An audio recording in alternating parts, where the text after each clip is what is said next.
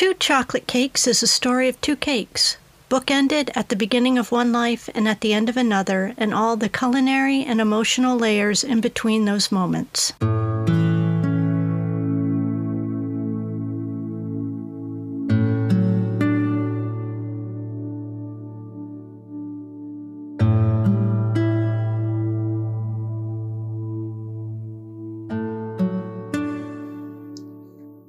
Thorp Hall weekend dinner.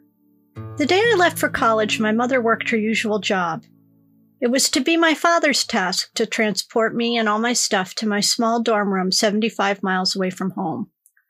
Mom and I said our goodbyes the night before. She was never one for fussy and emotional departures. Dad wanted to get an early start, so the truck was packed the night before, and I slept in my empty childhood bedroom with a sleeping bag and a pillow borrowed from the guest room bed. I lay awake all night, my stomach in a knot over the impending separation. At 6:30 a.m., we were on the road, my possessions tied down in the back of Dad's small red truck.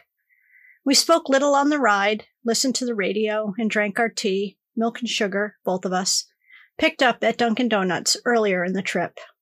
2 glazed donuts each, and an hour and a half later we reached our destination, the steps of my gritty and quiet dormitory in Providence, Rhode Island.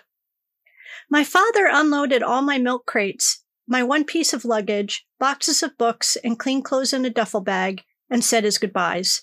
He wanted to get back to work. Half the day was gone already. The dorms didn't open until noon, though, so I sat on the cool cement stairs for 3 hours until someone came and unlocked the door. The first few months of college were both exciting and lonely. I had been assigned an international suite, and was the only one out of 8 young women who spoke English as a first language. The other girls were boisterous and fun and loud, and I was shy and quiet. I made few friends outside of class, and I spent most of my time in my room, which overlooked the walkway that led to all the other dorms. My desk was pushed up against the window, and I often sat on it and watched the rest of college walk by on their way to class or meals. One day early in the second semester, as I sat on my desk in my room, I smelled what could only be described as burning, perfumed blowout cards from fashion magazines. It was so familiar, and it reminded me of my after-school drama club, sneaking clove cigarettes with my friends from home. I followed the smell out of my room, out of my suite, out of the dorm, and around the corner of the building to the game room and the key desk in the basement. I stared at the girl behind the counter. She was tiny and ghostly pale, with long, ultra-blonde hair, dressed all in black, with black-rimmed half-glasses, and a black cigarette holder in which burned a damp clove cigarette.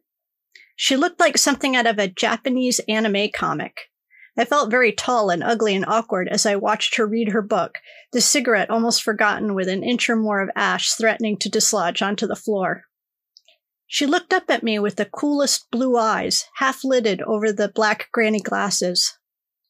She asked me what I wanted in her resigned and already bored voice. I at once felt dismissed, and yet also I recognized her from my acting class, and when I found my voice, I said so. She nodded and said nothing, looking back down at her book, and I took my leave. But after class the following day, she waited for me, and we walked to get coffee. After that, we were inseparable. We made plans to move into the same suite, Suite P, for the next semester, and we tweaked our schedules. We took all of our classes together, ate all of our meals in the pathetic dining hall together, went out to see live music and dancing together with our older sister's IDs. Rumors circulated about our fast and tight friendship, but Lars quashed any talk of an untoward relationship when she presented her very beautiful boyfriend from home. Rex, like Lars, was a work of art, but tall, and a professional bike racer on the U.S. national team. Lars was the girl everyone wanted to be or possess. She was pretty and self-aware and talented. She had a dry sense of humor and a closet full of vintage clothing, most of which was black. She looked sleek and elegant in it, but when I borrowed it, I looked clownish. She smelled of clove ashes and patchouli oil all the time, even just from the shower. All the men wanted to date her, and I was the goofy sidekick. Did she sleep with all of our male friends? Even the ones I wasn't interested in? Maybe. They were all definitely wanted to sleep with her. One of the best things about Lars, though, was her family. Like myself, she came from a comfortable existence in a wealthy Connecticut town, but that's where the similarities ended. Her family was boisterous and educated and demonstrative and full of kind words and supportive gestures for each other. I loved being in their company. From the first time I met them, they treated me like one of the family. I had my own room, my own bed in their large house in the woods. Lars's younger brother and sister loved to jump on me in the morning and wake me up, and I would tell them stories of college life while we made toast and tea. My favorite peanut butter and snacks were stocked in the kitchen. While Lars had sex with her hometown boyfriend in his car at the end of the driveway, I was eating dinner with the family, or running one of the younger siblings to judo practice or piano lessons. I did the dishes with Lars's dad, and we discussed school and dorm life or landscaping or music while Lars's mother let the hem out of one of Lars's skirts so it would fit me. I spent Easter and Christmas Eve with them, my own basket of colored eggs and candy hidden with the rest, a stocking with my name on it hanging on the mantel. Care packages to me were sent back with Lars on the few occasions when she'd go home without me. Sometimes I'd go without her, and I could imagine I was the daughter in this family dynamic I envied. My parents said it was about time I had a nice college friend to pal around with, so they didn't seem to mind that I never went home to their house anymore. My mother had turned my room into an office by then anyway. The weekends at school were quiet. Most of the students left for the weekend, and the college shut down except for the dorms. There were no weekend meals on campus. My parents sent me $25 a month to cover food on the weekends, which usually went for laundry, vending machine cokes, and tea at the coffee house, and rarely went for food. We were surprisingly inventive, however, with our meager earnings from our part-time jobs.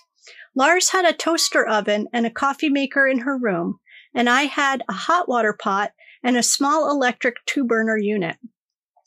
We stocked up on delicacies from the gourmet shop in her town that her auntie owned. Havarti with dill, violet pastilles, sparkling mineral water. Frozen hash brown patties, chopped broccoli, spinach, and eggs came from the local grocery near the college. The hash browns were defrosted in the toaster oven. The eggs were scrambled in the small frying pan on the burner. The other burner warmed the broccoli or the spinach, and the windows in our dorm room wide open to dispel the odors of cooking. All of our accoutrements were contraband, but we served many members of dorm government on those weekends. Eventually, Lars and I grew apart. She starred in a film project of mine and then slept with my film professor, and I still only got a B in the class, which, frankly, was insulting. I dropped out of our theater group and joined the debate team instead. I started dating the star debater, and she became that film professor's girlfriend, riding on the back of his motorcycle and attending art openings and film showings with a helmet under her arm and her long blonde hair tied in a loose braid like some kind of modern but dressed Godiva. We stopped eating our meals together and worked hard at discrediting the other to our friends. She said I couldn't commit to anything. I called her a slut.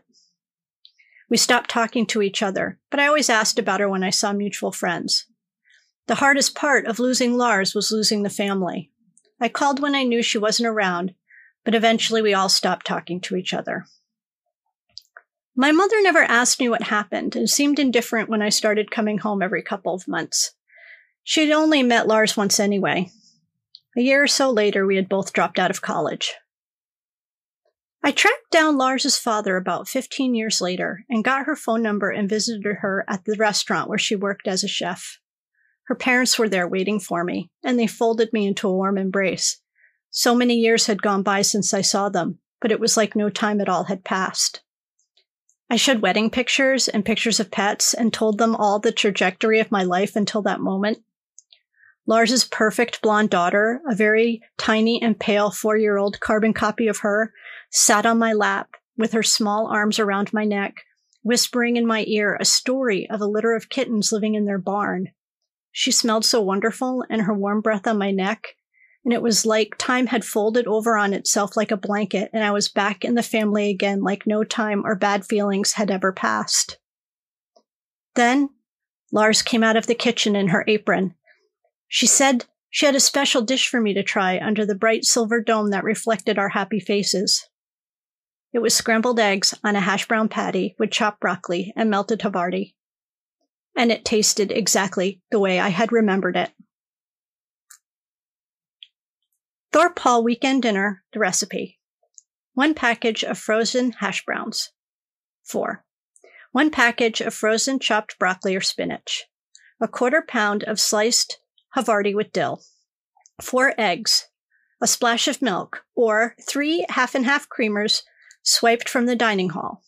Salt and pepper packets, also from the dining hall. 4 butter pats. I don't think I need to say it, but also from the dining hall. Defrost and toast the hash brown patties. Beat eggs lightly with milk, salt, and pepper. Scramble in a hot pan with 2 melted butter pats. Boil or sauté the broccoli or spinach, microwave if necessary, add 2 additional butter pats. Pile vegetable and egg onto hash brown, cover with slice of cheese. Toast until melty. Eat at once. Thank you for listening. For more information about the recipes you've heard here, including author notes, photos, secret tips, and more, please visit 2chocolatecakes.com. That's 2, the word 2, chocolatecakes.com.